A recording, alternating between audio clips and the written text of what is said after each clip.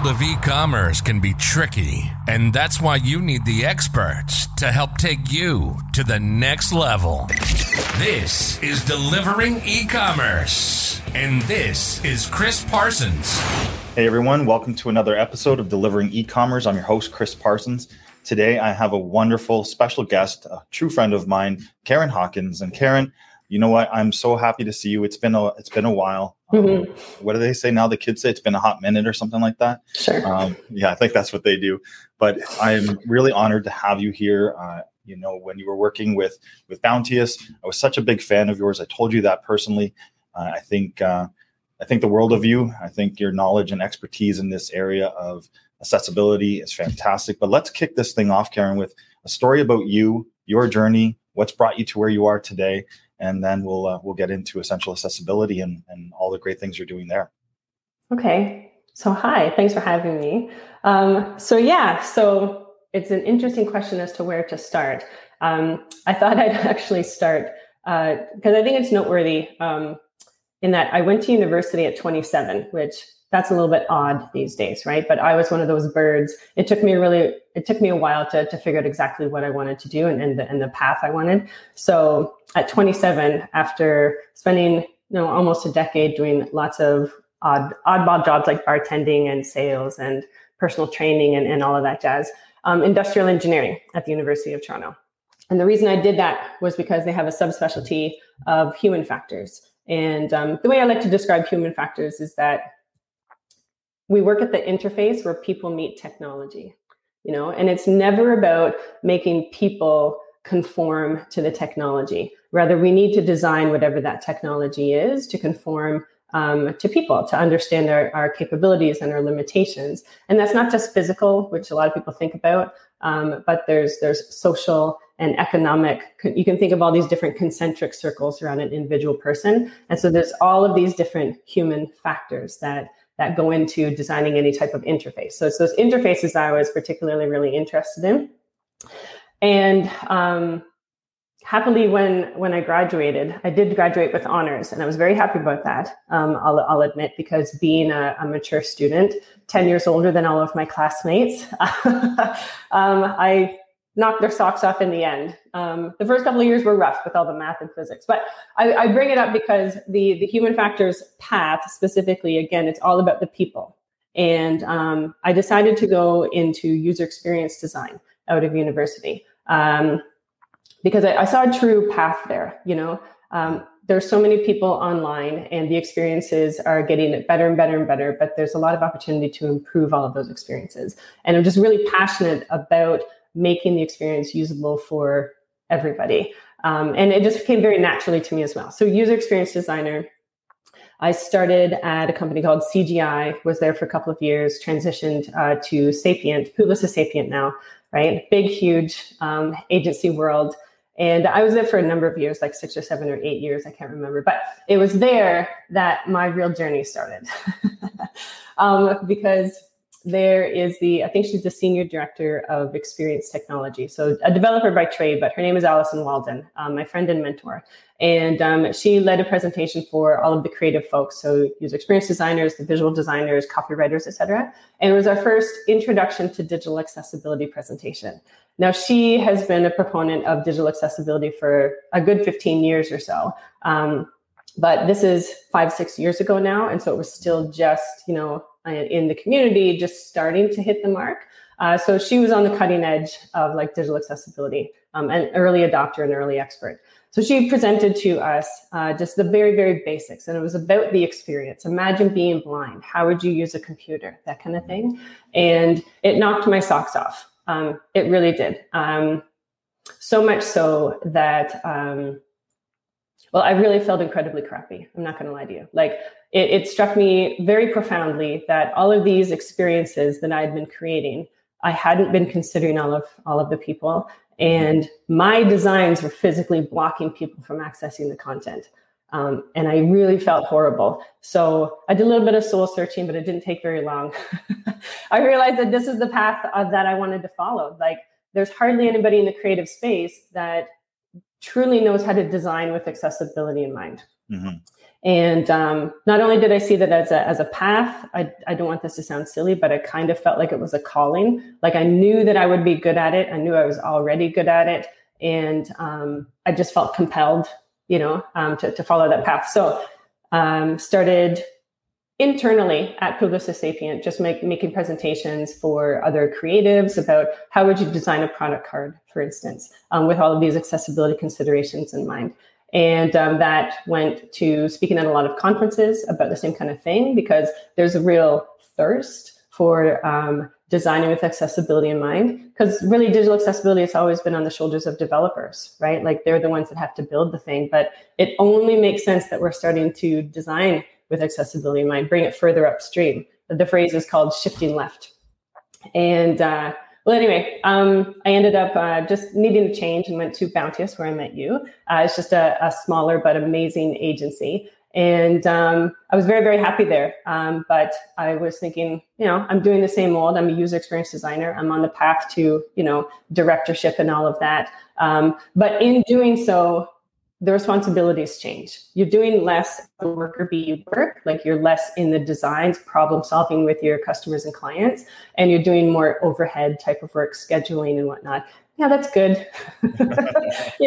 Managing people, it's good. But I wasn't passionate, if I may say. And so I just happened to look around for maybe even just a month or two, and Essential Accessibility, where I am now, they had a job posting for a trainer. And I just thought, I'm certified now. I'm a certified accessibility professional. Maybe I'll just throw my hat in the ring and see what they think. And their mission, they were completely aligned with me, personally me, with respect to shifting left.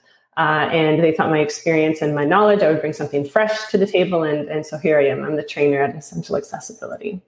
I love that story. So a couple of things that resonated with me, 27, going back to school and figuring it out.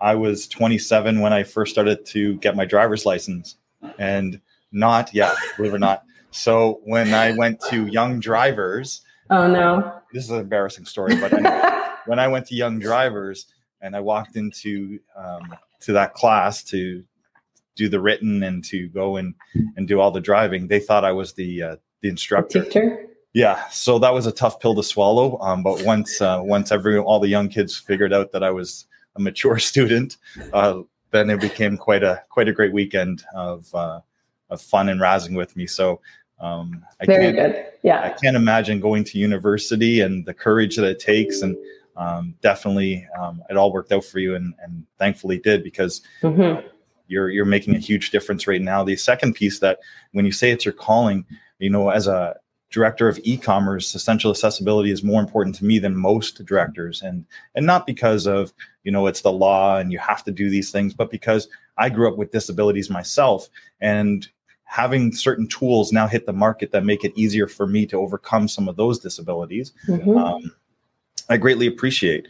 So the fact that you're so passionate about this and making it so that everyone can enjoy this great digital experience it's inspiring. So good on you. Now, just Karen, before we get into the questions about what you're doing currently, I'm very proud to say that I have a new sponsorship.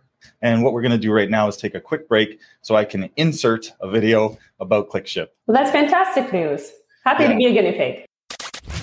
If you're selling online, you need to ship products to your customers fast, reliable, and at the lowest cost to provide the best experience. ClickShip is used by e-commerce business owners across Canada to access the best shipping rates from trusted carriers, allowing you to lower your abandoned cart rates by offering real-time rates at checkout or offering a lower flat fee. It integrates with major e-commerce marketplaces and storefronts so users can sync orders, select rates, print labels, and schedule pickups from anywhere.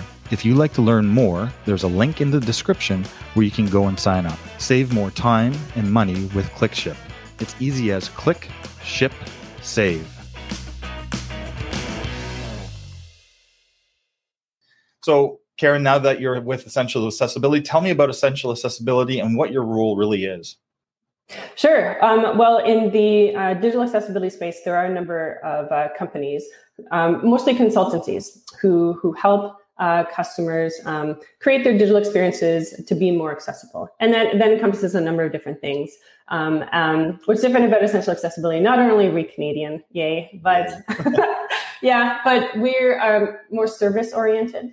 And so it's more of a subscription model wherein you pay whatever, there's tiers, and based on that subscription, the bottom line is we try to help you with everything under the sun when it comes to digital accessibility. And we really try to become partners with our customers. So yes, there's a legal aspect, like you mentioned, but there's a big proponent is taking your digital accessibility and doing automated scans, testing it for accessibility fails. And then we also have a number of people participating in manual evaluations as well. And a number of those people do have disabilities themselves. And so they are manually going through our customers' digital properties and testing them for accessibility. We provide reports on this, and then we help you track fixing your bugs and whatnot. So on top of all of that, though, there's certainly ancillary services such as MyWorld regarding training, because if there are so many digital properties out there that do have all of these accessibility failures, and we see the same failures time and time again, and they're everywhere, they just are, there's a lot of education that still needs to happen. And so we do a lot of training one-on-one. We also have like a learning management system now for our customers where they can go in and take courses and that kind of thing. Hopefully soon we'll be bringing that out to the masses as well. Like anybody can pay $40 or $50 to take a course. Just because like for me, the content shouldn't just stick with our customers, right? I genuinely want digital experiences everywhere. That would mean that, everybody's on par. And the digital experiences themselves are blocking people from doing what they need to do. The pandemic itself is the perfect example of that. Like so many people all around the world being stuck at home, and the only way to get what you need is through e-commerce. Right. And can you imagine how long it would take if you only used a keyboard or you were new to using a screen reader? You'd get better at it. But if you couldn't access a site like Costco or Amazon or something like that, that are so popular, then how could you get your toilet paper? Right? Yeah. That's great. And with Essential Accessibility, I've been using them, I think, since the beginning when I started with Walmart. So we've always had it. But now there's dashboards in place that the team provides, and it really takes a look at your code structure and makes recommendations for not only your UX person, but your developer to go and focus on these key areas. Can you touch a little bit on that? Yeah, well, what's important is we have, if I may say, our proprietary software, which does just that. So we can do automated scans, use a number of different tools. Some people have heard of Wave and Axe, ASLint, and that kind of thing. And as a result, the automated scan is going to find maybe 30% of any kind of issues on any digital property. And then the manual evaluation is on top of that. That's where the humans perform. And we find the other 70% or so. And as a result, we don't want to just one and done it, because accessibility is a journey, right? We're constantly updating our digital properties, constantly adding content and changing the images and whatnot. So we do need to do our due diligence in continually evaluating our digital properties. So you speak of dashboards. So it only makes sense that just like any other statistics or data, you come into the digital property and you want to see just an overview of where you're standing. And so what's nice is we can tell you, these are all of the bugs. These are the ones that need to be fixed, the criticality, high, medium, and low. And we try to help you prioritize what you're going to tackle first. And so these dashboards are great because not only do you get that quick view, but we can track your progress over time. Right. And I think that's really important, right? It's really nice to be able to see the number of critical issues slowly going down, or maybe they went down very quickly and now we're tackling the highs, right? But yeah, it's important to be able to track your progress. Because we're continually updating our digital properties, it's not like you'd really maintain unless you don't change your content, right? Like you're always changing the content, so you always need to be checking it. Yeah, what I loved, the key learnings for me were, as we were printing flyers and we were doing different color palettes for our flyers, taking those banners for online and then seeing that they didn't work for online. The colors that we've picked out for other marketing materials were an actual hindrance for our customer shopping online. That took a while for us to just kind of get used to go and check out, be proactive, and make sure that the color palette was something that can easily be seen on screen. And that was a key learning that I guess our whole organization here had about a year or so ago with you. And we went through the new redesign of the website. So those type of things that you just kind of take for granted. Let's go create a piece of creative and just make it look beautiful. But the functionality sometimes is way more important than the beauty of the creative. Yeah, and that is interesting because a number of customers find themselves in the same spot, right? Such as you go out and you create a whole new campaign, right? And we have these beautiful palettes. If we just tweaked just a couple of the colors for the color combinations, when I say that it's our foreground is typically text and the background color, like the text on the background color, sometimes the contrast just isn't good enough, right? And so if we just tweaked it ever so slightly, then we would meet the minimum requirements that due to tons and tons of testing by these wonderful people who have created these guidelines for us, the Web Content Accessibility Guidelines, is going to work for most people anyway, right? And it's true for some customers and their logos or just their brand colors, let alone like a typical campaign, right? Like green is always hard. There's a lot of light greens out there. There's a lot of oranges. Orange is really hard digitally. And so we can tweak them, meaning a lot of times we'll just darken the color just ever so slightly, and only for digital, we can do that. But to your point, it only makes sense that we start to change our workflows such that we're doing checks like contrast, and we're checking for font size. We're checking for even the selection of font that we're using and how readable it is. That all happens in the design process up front. And it is a cultural shift. It's a paradigm shift, right? And the thing is, a lot of people don't know all of these things that we should be doing, these checks and balances that we should be implementing earlier. Yeah, they don't know. And you don't, like, the thing is, when this is so important from a retail perspective, but it's across all platforms. It doesn't matter whether you're a retailer or just a blogger, you should be following the same guidelines. And I think that's the key, is there's not enough education. And I know you guys are trying to do that and be at the forefront of that educational piece. But ultimately, I'm delivering with e-commerce. And even though I do from a day-to-day job and make sure that our site is, making sure that we're following any of the regulations, I didn't do the same with delivering e-commerce. And I'm only realizing that now. I don't know if the banner at the top of this site is compliant. Like, that's where the disconnect is, I think, for a lot of people. Is like they just think it might be their day-to-day job, they have to do this, but all of us have some kind of side business, some entrepreneur spirit, and we're doing things. But are we taking those learnings and applying them to the other activities we're doing? So you know what, I'm going to have to reach out to my designer Leslie and make sure that we're following those guidelines, because I don't know if we are. Oh, that's so funny, but it's on point, right? And you're speaking to retail, and you know that you need to apply it there. But sadly, there are so many people out in the wild who have digital properties experiences, and they don't know anything, and it's new. And sadly, it's in the States in particular, they can sue each other. Here in Canada, it's not the same. Right. But it typically happens when there's a lawsuit. Hey, we're being sued for something. Well, we better make sure accessibility is, part of something that we do now. And a lot of times it's a one and done. In that, okay, maybe we'll fix our site and then that's it, and they go back to doing whatever they do. But I think what needs to happen, and you would probably agree with me, that it needs to be a cultural shift. There needs to be some kind of true change management. There's a lot of D&I, so diversity and inclusion efforts in a lot of companies, and accessibility is just a proponent of that. But I think it needs to come more to the forefront and be more of a focus, because we have an obligation to our end users to provide truly enjoyable experiences.